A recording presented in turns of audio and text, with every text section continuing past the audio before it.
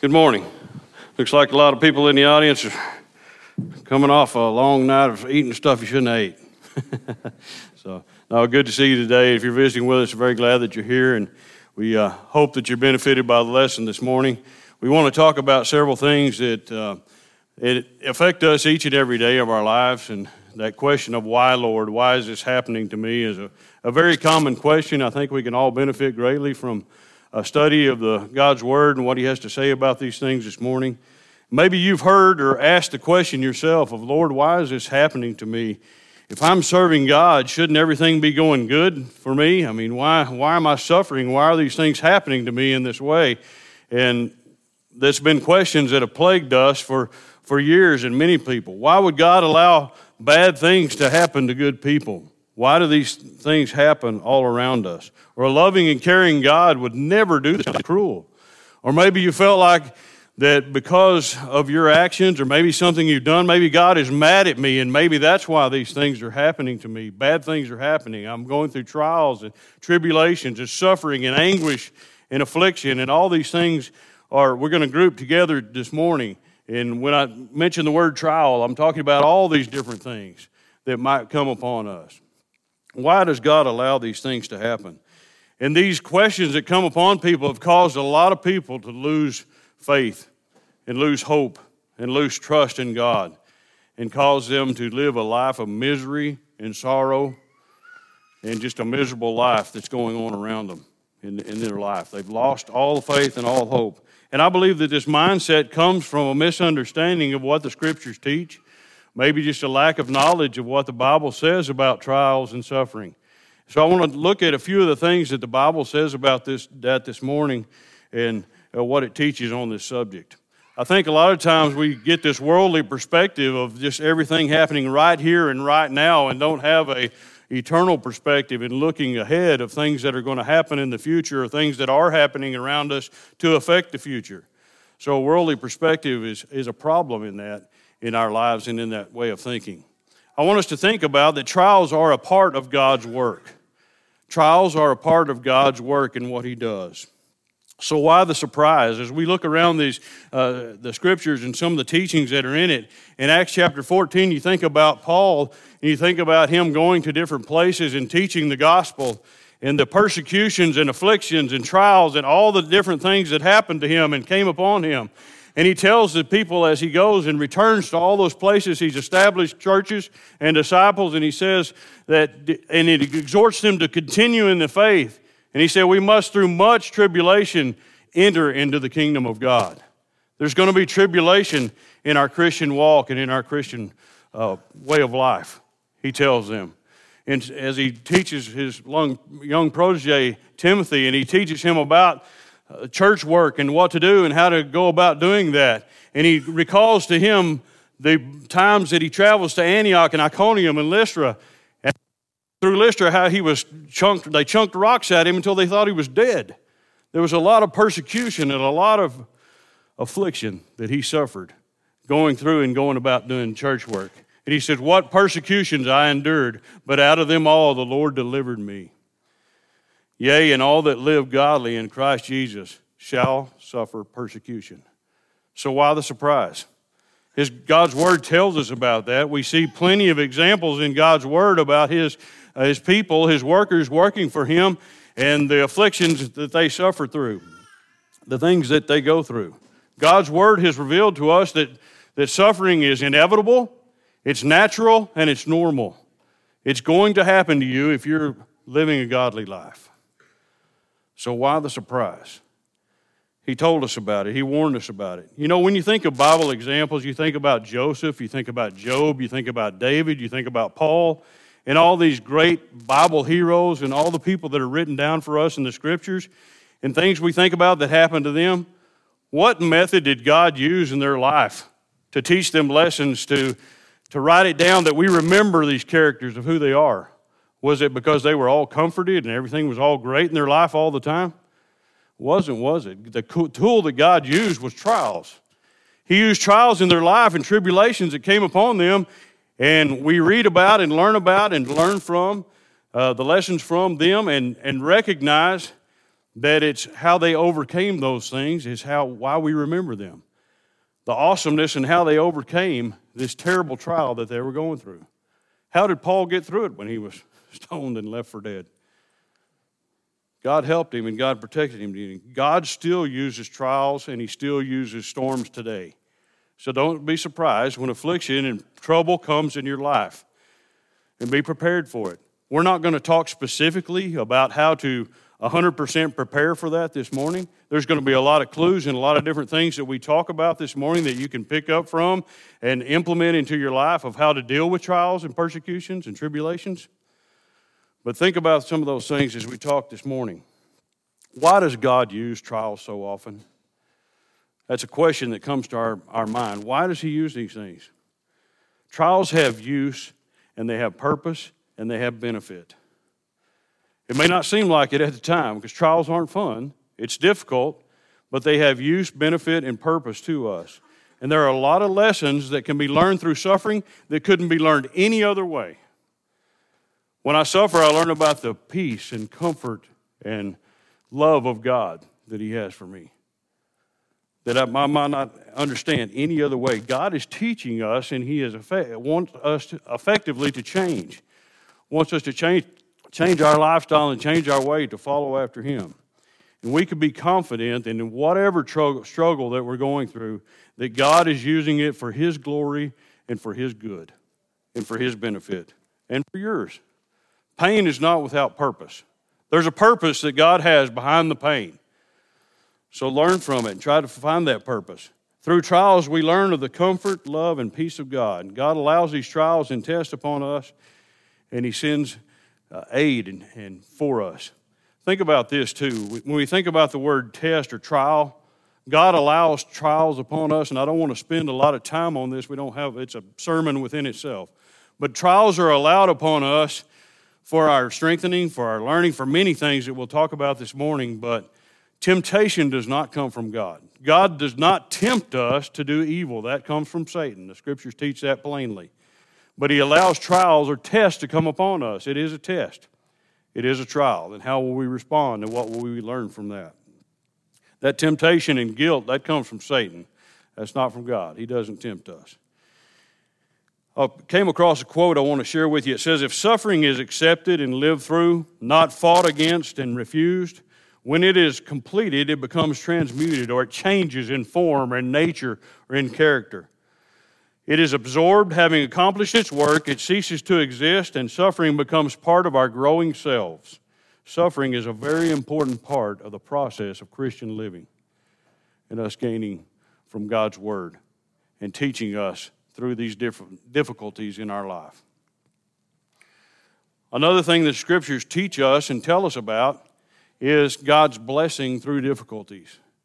God's going to help us through these difficult times of trial and persecution. As I mentioned, trials are not pleasant. They're not easy. They're very difficult. Some are harder than others. And sometimes they beat us down and we don't know how we're going to make it through, how we're going to take the next step, how we're going to make the next hour. But look at the scripture and what he says in 1 Corinthians chapter 10 and verse number 13. I think that's something very important for us to recognize and know. It's a very familiar verse to most of us. There hath no temptation taken you, but such as is common to man. But God is faithful, who will not suffer you to be tempted above that ye are able, but will with the temptation also make a way of escape, that you may be able to bear it. Also in Psalm 34 and verse number 19, many are the afflictions of the righteous, but the Lord delivereth him out of them all. And he tells us in Hebrews, I will never leave you or forsake you. So look at what he's telling us here. God won't allow more than you can handle. He's going to make a way of escape. He's going to make it bearable, that you can bear it. God will never leave you nor forsake you. God is present. He's there with you, helping you through this. You know, a lot of times people say, I just feel so alone during this time of sorrow and suffering. I don't know where God is. I don't know why he left me behind. God is still there. God is present. I will never leave you and I'll never forsake you. So maybe we've got the wrong attitude. Maybe we've got the wrong this process in our life of looking for him and looking for him for comfort and strength. Because a lot of times what we'll do when we feel so compounded in suffering, we'll isolate ourselves. And we won't allow him to work through us and in us. And I'm just waiting for God to make things better. Well, God will make things better for you. He might in this life, he might not. He will in the next. If you'll suffer through these trials and you'll look for it, you're going to make it better. Look for what he's trying to teach us and tell us and help us to learn through this process. So don't leave him. He's there with you. Look to his word. This is a process that forces us to his word to look for answers. When I'm hurting so bad and suffering and I don't understand, maybe he's doing that to bring me and guide me into his word to look for the answers where the answers are. So many times we look to the world or we look to the doctor or whatever else that's trying to help us for the way I'm feeling. It's only God's word that can help me and God that can help me through that emotional suffering. Another thing we notice is that through these verses and things that we've talked about this morning, that suffering is temporary, it is bearable, and it is limited. It's limited. Remember Job. In verse number 10 of Job chapter 1, and Satan and God are having this conversation, and he brings up Job to him, and he says, well, in verse number 10, he said, you put a hedge of protection around him. He's worshiping you because you're protecting him. If you take that away from him, he's going to curse you to your face. And in verse number 12, the Lord said, well, okay, just don't put your hand on him, but you can have everything that he's got. You can affect him in a way. And you remember all the things that Job suffered in the first chapter, how he lost his livestock, he lost his servants, he lost his children. And what was Job's response in all that? It tells us at the end of that first chapter that he didn't blame God, that he didn't sin, that he mourned, he was in penitence, he covered himself in ashes, he was humble, and he cried out to God, and he worshiped him. That was Job's response during this time of difficulty. He looked to God. And when we remember that story of Job, another thing that we remember is that it ends right. It ended right for Job, didn't he? Because at the end of his life, he doubled all of his possessions. He doubled what he had before. He was a very rich man, but now he's even richer. He's got 10 more kids. He lost his kids, but now he's got 10 more. He blessed him. And I'm not saying that every time in this life that it's going to end good in this life. It may not. You may suffer for the rest of your life. It may be terrible for the rest of your life. But think about the example of the beggar, Lazarus. You know, Lazarus had it pretty rough in this life, didn't he? You know, he sat at the gate of the rich man's house, and his body was full of sores. He was afflicted. And he just wanted the crumbs that fell from the rich man's table that he could eat, where he'd have just a little bit to eat. That's all he desired. And we never read of or see that he had any comfort from the trials and suffering in this life. But as you read that story in Luke chapter 16, you read the story of him being comforted in Abraham's bosom. He has all of his needs met. Everything is great in the kingdom of heaven. You see, though he suffered in this life, it's just a short time, and it's really not about this world. It's about the afterlife. It's about eternity. It's going to last forever, not just a short amount of time here on this earth. Well, think about that. Let's think about just a few lessons that we are taught through suffering this morning. First of all, trials show God's power. As you think about the story of Gideon in Judges chapter 7, Gideon is faced with a terrible dilemma. He's up against the army of the Midianites. And he's got an army about 1/5 of the size of the Midianite army. Midianite army is around 135,000. So he's got 1/5 of those people. And God said, that's too many. You got too many guys. You need to get rid of part of your army. So he says, okay, everybody that's scared, go on home. So they've got just some left, and he said, it's still too many. He says in Judges chapter 7, verse number 2. He said, if you win the battle with this amount of people that you have now, even though that's a pretty small number, they're going to think they did it by themselves. And Israel's going to vaunt themselves against me, saying, by our own hand, we've saved ourselves. We won this battle. Man, we are great warriors. So God causes them to go down to the brook and see how they drink of the water, and you remember there's 300 men that are chosen to fight against 135,000. So it's 300 versus 135,000. No way to win, is there? They ain't going to win this battle. They can't do that. There's no way. The odds are too great. There's no way that they can win it. So consider this lesson that he's teaching them. God uses trials to show that he alone deserves the credit. He has the power. He's the one that wins the battles. It's not us. He makes it clear that we're not in control, but he's in control. I don't have the ability or personal strength to overcome this trial, to overcome this temptation, but I do through God and his word. He's going to help me through it if I'm living to him. God uses trials to force me or to show me to put my full dependence upon him and not upon myself, because I can't do this alone. I can't do it. I can't make it through it. And that's the lesson that he wants us to learn. God deserves all the glory and not us or not me.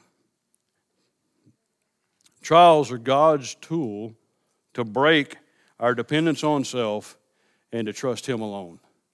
Trust in him. Trials make it clear that God alone deserves the recognition and honor and credit.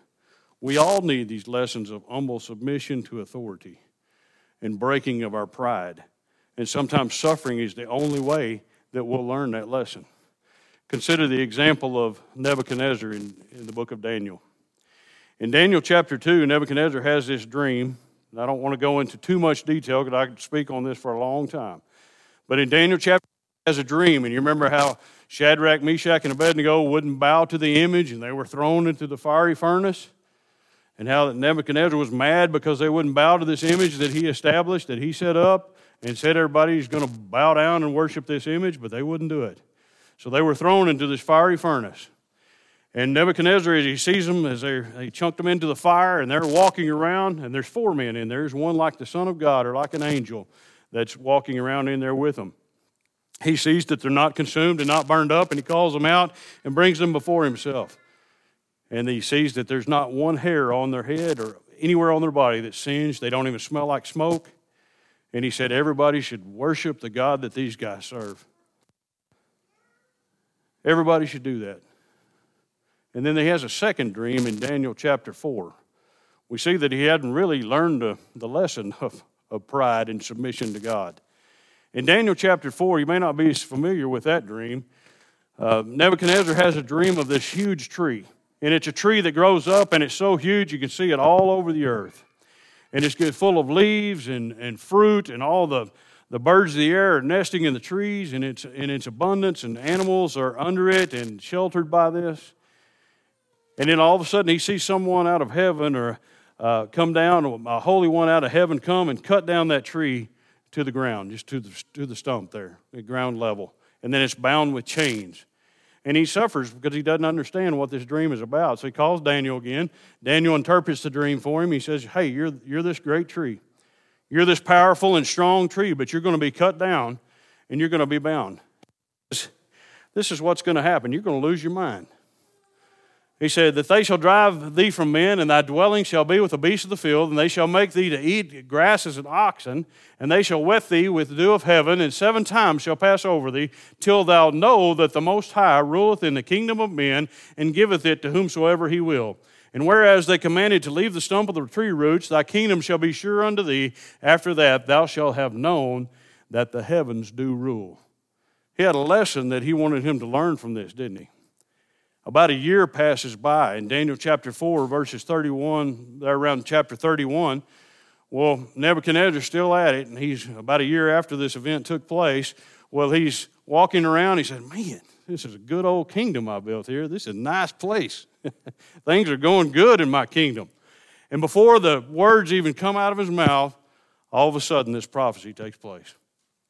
And he is cast out. He's lost his mind. He's out there eating grass like an ox.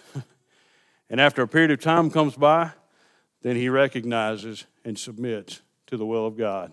He comes to himself and he recognizes, hey, this God, you can't question him. You can't ask about why he's doing what. He is in control. He is in power. In Daniel chapter 4, verses 34 through 37, The Scriptures say, at the end of the days, I, Nebuchadnezzar, lifted up mine eyes unto heaven, and mine understanding returned to me, and I blessed the Most High, and I praised and honored him that liveth forever, whose dominion is an everlasting dominion, and his kingdom is from generation to generation. And all the inhabitants of the earth are reputed as nothing, and he doeth according to his will in the army of heaven and among the inhabitants of the earth. And none can say to his hand and say unto him, Why doest thou? At the same time, my reason returned to me, and for thy glory and excellent kingdom was added unto me. Now I, Nebuchadnezzar, praise and extol and honor the King of heaven, all whose works are truth, and his ways judgment, and those that walk in pride he is able to abase. How was Nebuchadnezzar going to learn this lesson that God wanted him to learn about humility, getting rid of your pride, humbling yourself, and submission to the Lord? He didn't get the lesson the first time, did he? So trial and tribulation was sent upon him so he could learn the lesson. How else could the Lord have taught Nebuchadnezzar? He fought against the lesson, what God wanted him to learn. God gets our attention through trials and suffering. Another thing that God does through trials is prepare us for service. You know, sometimes we get to feel like life is beating down upon us and we're just being treated unfairly. But there's something I want you to notice through that being treated unfairly or through the trials and temptations. There's a lesson to be learned from that. There's an end to that. There's a desired product of value at the end. In Romans chapter 5, verses 3 through 5, it says, And not only that, but we rejoice in our sufferings, knowing that suffering produces endurance. And endurance produces character, and character produces hope. And hope does not put us to shame, because God's love has been poured into our hearts through the Holy Spirit who has been given to us. You see, there's a desired product. There's something of great value that comes at the end of that suffering. And that suffering produces, or the end product, produces endurance or patience in my life, in our lives. Trials test the endurance of our faith. Sometimes my faith's pretty weak, but it tests the endurance. It is a test. It's a trial to see how we'll stand. Maybe the trials we face are to prove that we are the real deal Christian that we claim to be. That you are truly a Christian. You are truly a follower of Christ. Think about the great trial that Abraham suffered through. You remember how Abraham was promised a child, a son of promise, and all that he and Sarah went through? He was an old man, past bearing children years. Finally, they had a kid. Finally, Isaac came. And then God says, take him up on the mountain and sacrifice him. Talk about a trial. Talk about tough. He tested his faith, didn't he? The Bible tells us. But he said, I don't understand. I don't know why God wants me to do this, but I'm going to do it. And he takes him up on the mountain with a bundle of wood, and he ties him to it, has the knife over him, going to sacrifice him. He says, I know that God can bring him back from the dead. I know God has the power and ability to do this. And God stayed his hand, and he didn't have to go through with that, didn't he? But he went through a great test, a trial. And he becomes what? The father of the faithful. His faith was tested. And he saw that he was the real deal. He was the Christian that he claimed to be, or follower of God that he claimed to be at that time. So how will we withstand through these trials? Will we come through like Job and Abraham? Will we come through stronger? Will we come through confirmed and established as he wants us to? You know, sometimes even little daily trials are there to test us and to make us face things that are around us, and intended to help to improve my life and make me stronger. As I tried to think of an example of just what I think of as maybe a menial trial that I might go through on a regular basis or maybe even a daily basis, I thought about, just being nice to mean people. You know, they not that easy. Sounds like it would be, but it's not. And there's people that little trials come into their life and it just ruins their whole day, and they try to ruin my whole day sometimes. Now, how do I handle that? You know, it's just a little test, a little trial that ought to be able to scoot through pretty easy, but sometimes I don't. You know, in Luke chapter 6, it talks about this type of being nice to mean people kind of thought process. Luke chapter 6, verses 32 through 36, it says, you know, if you're being good to people that are good to you, well, I don't mean nothing. Everybody does that. Even sinners do that.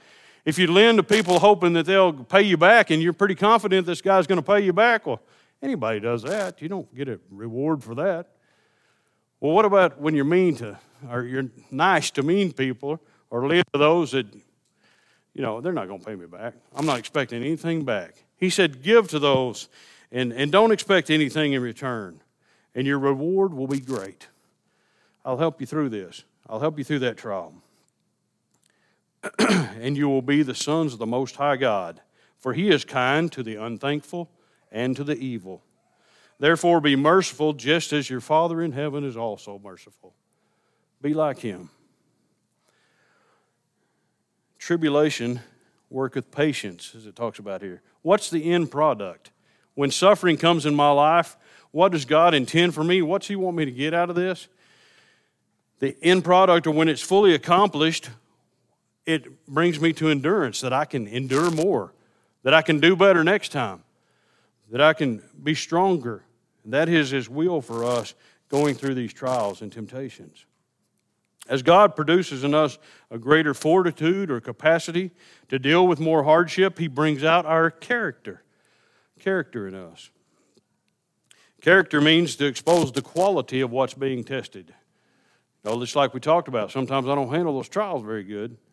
So it kind of shows my character or my faith and how it's being tested. It's important for us to know our areas of weakness. How am I going to know what I need to work on, what I need to do when a trial comes my way and all of a sudden I'm just flabbergasted? I don't know what to do because all these things have come down and pressurized me, come upon my life, causing me to suffer. What am I going to do? Anger, patience, hope, all these things are things that I need to work on, or all these things are things that we see in our lives through trials that we need to work on. Look at 1 Peter chapter 5, and after he talks about this same type of process, after that you have suffered a while, perfect. It's to bring us into completion, to being spiritually mature, being a complete Christian. Also to establish us, or to start to change our direction, to point us in the direction to go, to strengthen us and to settle us, to provide a foundation of how I can live my life and how I can handle that stress and temptation. You see, endurance to bear whatever, whenever. That's where the point we're trying to get to. When we get to a certain trial and temptation, something that presses down upon us, I want to be able to make it through it, to skirt through it easy, or easier, the way God wants me to. Hanging in there, having hope. Much like our physical body grows stronger through the stresses of exercise, which I don't do a whole lot of, our soul grows stronger through trials of life. Trials make us stronger, make us a stronger Christian, or should make us a stronger Christian. They can also break us and make us walk away and lose faith, like we talked about in our introduction this morning. But without trials, our body and soul become weak and complacent. You know, I think about in my own life, and I think about sin that comes upon me, a regular sin that I struggle with, and I don't practice self-control. You know, that just keeps on coming back. I know I shouldn't do it, but I give into it. What happens? I don't withstand that trial, and I become weaker in that way. But what happens when I do practice self-control? I become stronger. And it helps me. It's a little easier next time if I won't give into it over and over, although I often do. There's one more thing I want to share with you before we move on from this point. There was a story that I read about a lady that was a preacher's wife. She had a young child and lost that child. Very difficult situation, very hard. One of the things that we think of in this life is, man, how does someone make it through that? How do you do it? And this lady was really struggling and really hurting. And she said, well, maybe God's mad at me. She was one of those that said, maybe I've done something wrong. Maybe God's mad at me and He's taken my baby from me. And the lady, a wise lady, gave her some counsel. And she said, why don't you go read 2 Corinthians chapter 1, verses 3 through 7. and you're going to find your answer of why this happened to you. That's the advice that she gave to her. Let me read that verse to you, a series of verses. Blessed be God, even the Father of our Lord Jesus Christ, the Father of mercies and the God of all comfort, who comforteth us in all our tribulation, that we may be able to comfort them which are in any trouble, by the comfort wherewith we ourselves are comforted of God. For as the sufferings of Christ abound in us, so our consolation also aboundeth in Christ. And whether we be afflicted, it is for our consolation and salvation, which is effectual in the enduring of the same sufferings which we suffer, or whether we be comforted, it is for our consolation and salvation. And our hope of you is steadfast, knowing that as ye are partakers of sufferings, so shall ye be also of the consolation. She said, maybe this has happened to you so that you can console and comfort others. We don't always know what the lesson is that God's trying to teach us, but maybe this was the lesson that he was trying to teach us. Now you can comfort those. You can console those. You're in an awesome position to help other people who are going through their life. Maybe that's why, maybe it's not. But she was in that position, wasn't she? She'd been through it. She knew it. She knew how it felt. And now she can help others. She can live through that. Another lesson that God intends for us to learn is that trials sanctify and cleanse us. In Zechariah chapter 13 and verse number 9, the scriptures talk about refining them as silver or trying them as gold is tried. And he's talking about the children of Israel. You know, I've mentioned that I don't always handle trials well. When things don't go as planned, I'm impatient. I get upset. But these trials don't cause me to sin. It's my own personal way that I deal with that trial or I respond to that causes me to be tempted or to sin. Only once I see and realize my sin can I allow God to work in me. And suffering, as we mentioned, has proved the quality of my faith. This same type of process is also mentioned in 1 Peter chapter 1, verses 6 through 7. Wherein you greatly rejoice, though now for a season, if need be, you are the heaviness through the manifold temptations, that the trial of your faith, being much more precious than of gold that perisheth, though it be tried with fire, might be found unto praise and honor and glory at the appearing of Christ Jesus. So again, we have this process that's going on in our life that God allows heat, He allows pressure, He allows suffering, and He gives us this example of silver and gold and how it's tried. You know, as one puts heat under that smelting pot to get gold, he's melting the metal and he's trying to get gold out of it. What happens? Well, the impurities come to the top, and he takes those impurities off. And he may have to heat it again. I hear sometimes they heat gold 7 times to get all the impurities out of it, skim those things off. Heat or suffering, pressure is allowed into our life for the same type of purpose.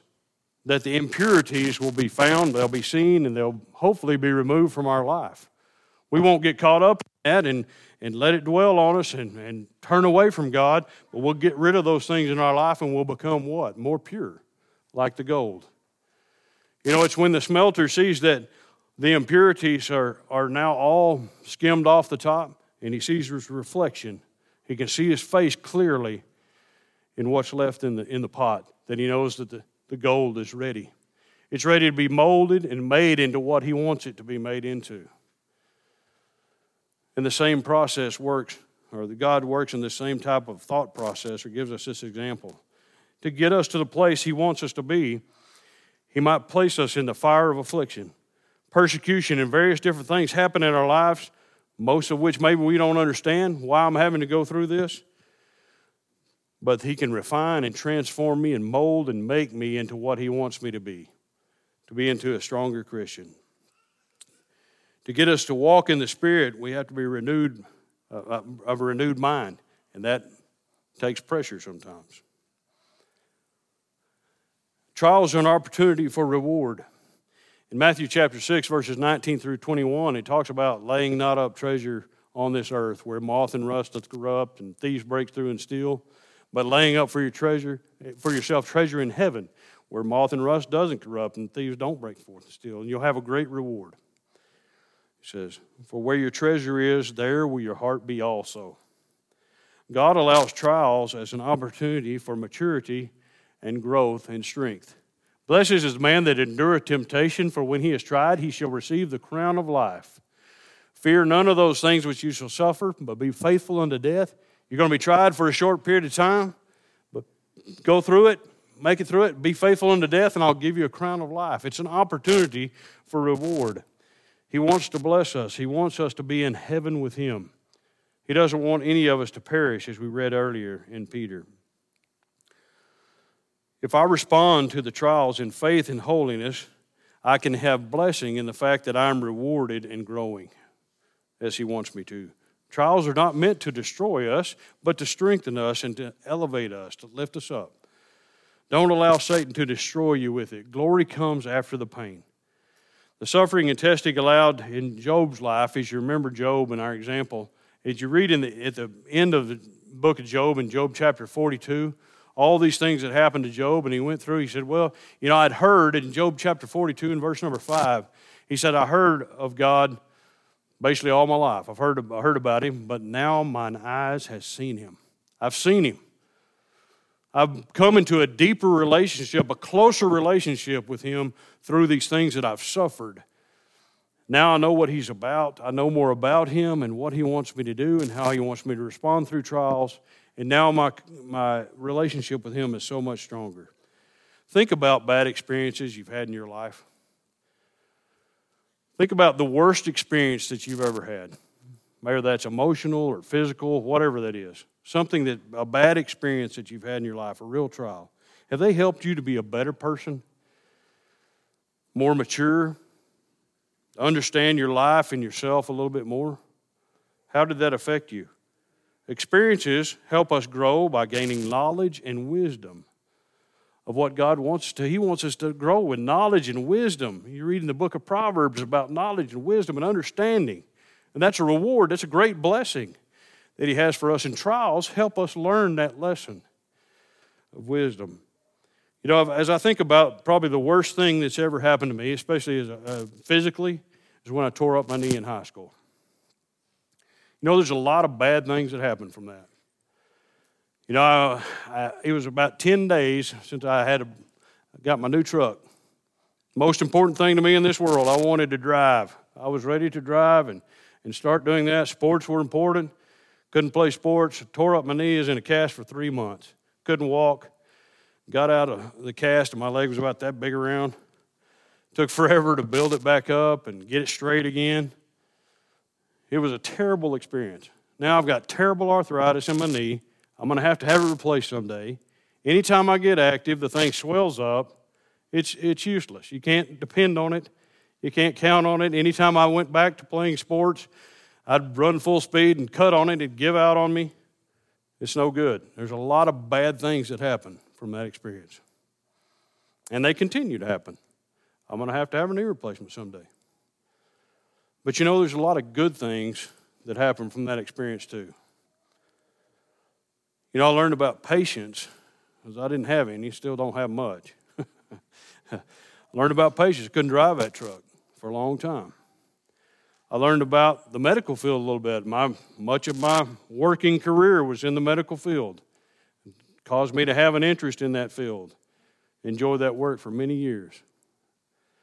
There's a lot of good things that came out of that, even though there's a lot of bad that happens too. I learned patience. I learned hard work. It took a lot of work to get that knee straight again and get that knee built up from being that size to this huge thigh that I have now. It took a long time. It took a lot of effort in that. Priority was another one of those things. Sports don't matter that much. Sports didn't matter in my life. I wasn't going anywhere with it. I didn't have any talent. So there's a lot of things, the good things that happen out of that too. But trials are an opportunity for reward. If we'll look for those good lessons and things that God wants us to gain and learn from those.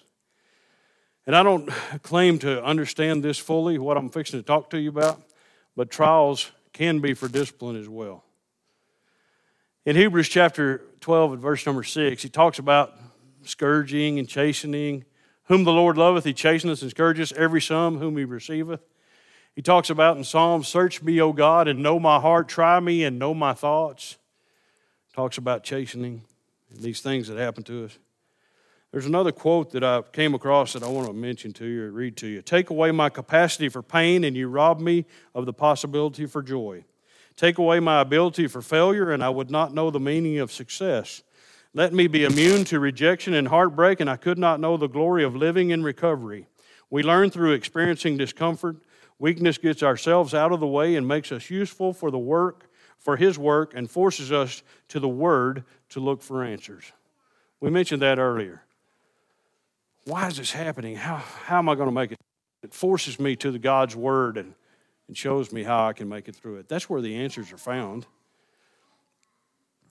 And we start with examining our heart. We're asking God to examine us, but we also examine our own heart. Every Sunday we'll do that here in a minute. Start with examining your heart. God often uses trials and sicknesses to get our attention and reveal sin. As a loving Father, He wants to restore us to fellowship with Him. In 2 Corinthians chapter 12, verses 7 through 10, there you have the story of Paul and his thorn in the flesh and difficulties that came upon him in his life. And he had just been received up into the third heaven. You remember how he says, I'm in the body or out of the body, I cannot tell, but he saw all these wonderful things that God revealed to him. And he says, and lest I should be exalted above measure through the abundance of revelations, there was given to me a thorn in the flesh, a messenger of Satan to buffet me, lest I should be exalted above measure. And for this thing I besought the Lord thrice, that it might depart from me. And He said unto me, my grace is sufficient for thee, and for my strength is made perfect in weakness. Most gladly, therefore, will I rather glory in distresses for Christ's sake, for when I am weak, then I am strong. Through Christ, in our weakness, we are made strong. He'll help us through that time of difficulty and struggle. He said, this thorn in my flesh took away the pride and conceit, lest I be exalted above measure. He said, you see, it had a purpose.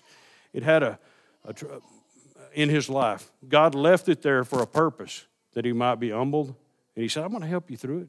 You don't need to get rid of that. You'll be okay. I'm going to help you.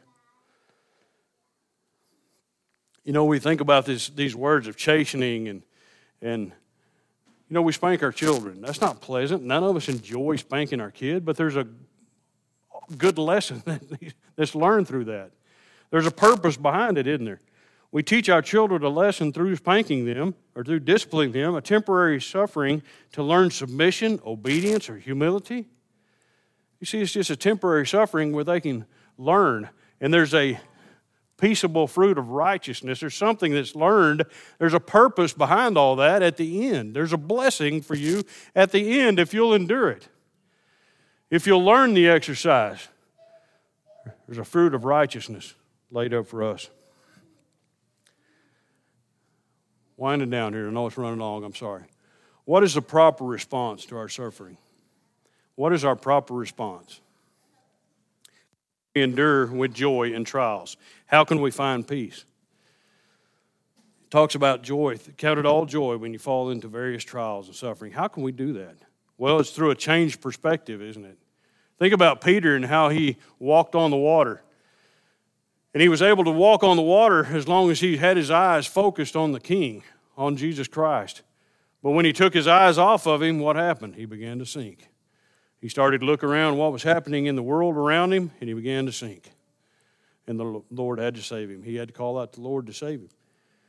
Change perspective, looking to the King and what the lesson that He has for us. He's going to help us through it. Consider what God does through these sufferings and through these trials. God entrusts us with these things for His glory. He is at work in us and through us and around us. Take courage. Look and pray for the lesson that is being taught to you. When I have joy in the midst of loss, midst of trials, I'm showing the world that God is a better way, better than anything this world has to offer. Instead of complaining and self-pity and seeking sympathy from others, I need to show confidence and trust in God. He teaches us through trials, and in God alone, I have my treasure and reward and comfort. And again, this doesn't mean I laugh at trials, that I welcome trials. They're difficult. They're hard. They're not easy to get through. It hurts a lot. We can feel incredible loss, but unshakable joy at the same time in Jesus Christ. If we'll use that trial in the way that He has designed it to. God is still enough to see us through. You know, we often talk about a funeral and how that people that don't have a church family or don't have a support system like the church in their life, how do they make it through? When you lose a spouse or something that someone is very, very important to you and how that affects your life, how do you make it through that? And we've talked about that in several different occasions in groups that we've talked about or talked with in church people. It's hard to make it through that when you don't have a support system. You know, just here recently when we had this little time of quarantine that we had to go through 2 weeks, and I'm no good at quarantine. You know, there's some brethren here at the building that are here in the church, and brethren of ours that called me and said, "Hey, what do you need? Let me bring you some groceries and leave them on your doorstep, or what can I do?" And a couple of those individuals that called, it would have really been a sacrifice for them. I mean, they're strapped for money, for cash, for time, and it would have been a sacrifice for them, and that meant a lot to me. Because I know they would have done it. They were happy to do it. And I thought, man, that is just cool to have a church family and friends like that, isn't it? To have such a great support system of unselfishness. God wants us to learn obedience through suffering. That's my proper response. As Christ learned obedience through the things which He suffered, and He was made perfect, He wants me to do the same, to obey Him, learn obedience. Suffering is a way that I can do that, learn to obey Him. Brings us to appreciate God's love and compassion. Without suffering, how can we fully appreciate God's love and compassion? Also, He wants me to quit living in sin. That's a response. Has suffered in the flesh, has ceased from sin. That's the will of God, that I would quit sinning. That I'd put away sin in my life and live for Him. All these are proper responses to the suffering. The sad truth is that many people have allowed our experiences, our tests, and our trials to break us and to make us bitter instead of becoming stronger. That happens around us. Maybe it's happened to you. It's happened to people that we see all around us in this world and in this life. They're just bitter and they're broken. Has that been the response that's happened to you? Caused them to give up on a godly life, making us better and stronger? Unfortunately, that is so many people's first reaction at a time of trial and a time of suffering that they'll turn away from God. They'll lose or leave the place of recovery. The only place that they can recover, their friends and with God. And they'll say, well, God's left me. We learned earlier, God will never leave us or forsake us. We can leave Him. And that's a lot of times what people do.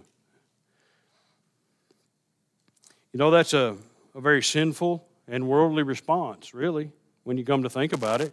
That's exactly what Job's wife told him to do, wasn't it? Job's wife, remember what she told him? She said, you just need to curse God and die. Are you going to continue to have your integrity? Are you going to keep this up? You're going to continue to serve God? We talked about his response earlier. Now she's giving her response. Now remember, she's lost her kids and she's lost her family and all these things too, and she's hurting. She's suffering. But she says, get rid of your integrity, curse God, and die. Just go kill yourself. She's thinking about doing that to herself, I suppose. He said, you're being foolish. You're being unsupportive. And a lot of times that's our response. Maybe she's being a source of temptation for him, too. Rage, anger, bitterness, this victim attitude that we see all around us, leaving the church, all are improper, worldly, sinful responses. Don't let that happen to you. Help people as you can. Have compassion like we read in 2 Corinthians earlier. Help others that are in that situation and trial. And finally, as we conclude this morning, again, I apologize for keeping you so long. I want to read just this quote that I found also about spiritual maturity. Suffering is one way God teaches us maturity. Maturity is the ability to handle frustration, control anger, and settle differences without violence or destruction. Maturity is patience. It is the willingness to postpone gratification, to pass up the immediate pleasure or profit in the favor of the long-term gain. Maturity is perseverance, sweating out a project or situation in spite of opposition and discouraging setbacks. Maturity is selflessness, responding to the needs of others. Maturity is the capacity to face unpleasantness and disappointment without becoming bitter. Maturity is the gift of remaining calm in the face of chaos. This means peace, not only for ourselves, but for those whom we live for and those whose lives touch ours. Maturity is the ability to disagree without being disagreeable. Maturity is humility. A mature person is able to say, I was wrong and I'm sorry. And when he is proven right, he does not have to say, I told you so. Maturity is the ability to make a decision, to act on that decision, and to accept full responsibility for the outcome. Maturity means dependability, integrity, and keeping one's word. The immature have excuses for everything. They are the chronically tardy, the no-shows, ones who fold in the crisis times. Their lives are a maze of broken promises, unfinished business, and former friends. Maturity is the ability to live in peace with that which we cannot change. Isn't that what God wants of us? He wants us to grow into the very image of Jesus Christ. That our words, our actions, our ideals, our purposes, and our very thoughts, even to be like His. You must be spiritual to see spiritual things. He wants us to be spiritually mature and to grow. Trials are medicines which our gracious and wise physician describes because we need them, and He proportions them with the frequency and weight of them to whatever the case requires. Sometimes we don't get the lesson like Nebuchadnezzar, and we kind of prolong the suffering and difficulties in our life because we're not getting the lesson that's being taught. I hope something we said here this morning has benefited you in some way. The church is here for you. If you've allowed bitterness to creep into your life, you need to get rid of it. It's just going to bring you down, cause you continue to suffer. Put that away from your life and follow after Him. Look for the lesson that the trial that you're going through, that God has in mind for you. So if there's anything that the church can do here for you this morning, please come forward as we stand and sing together.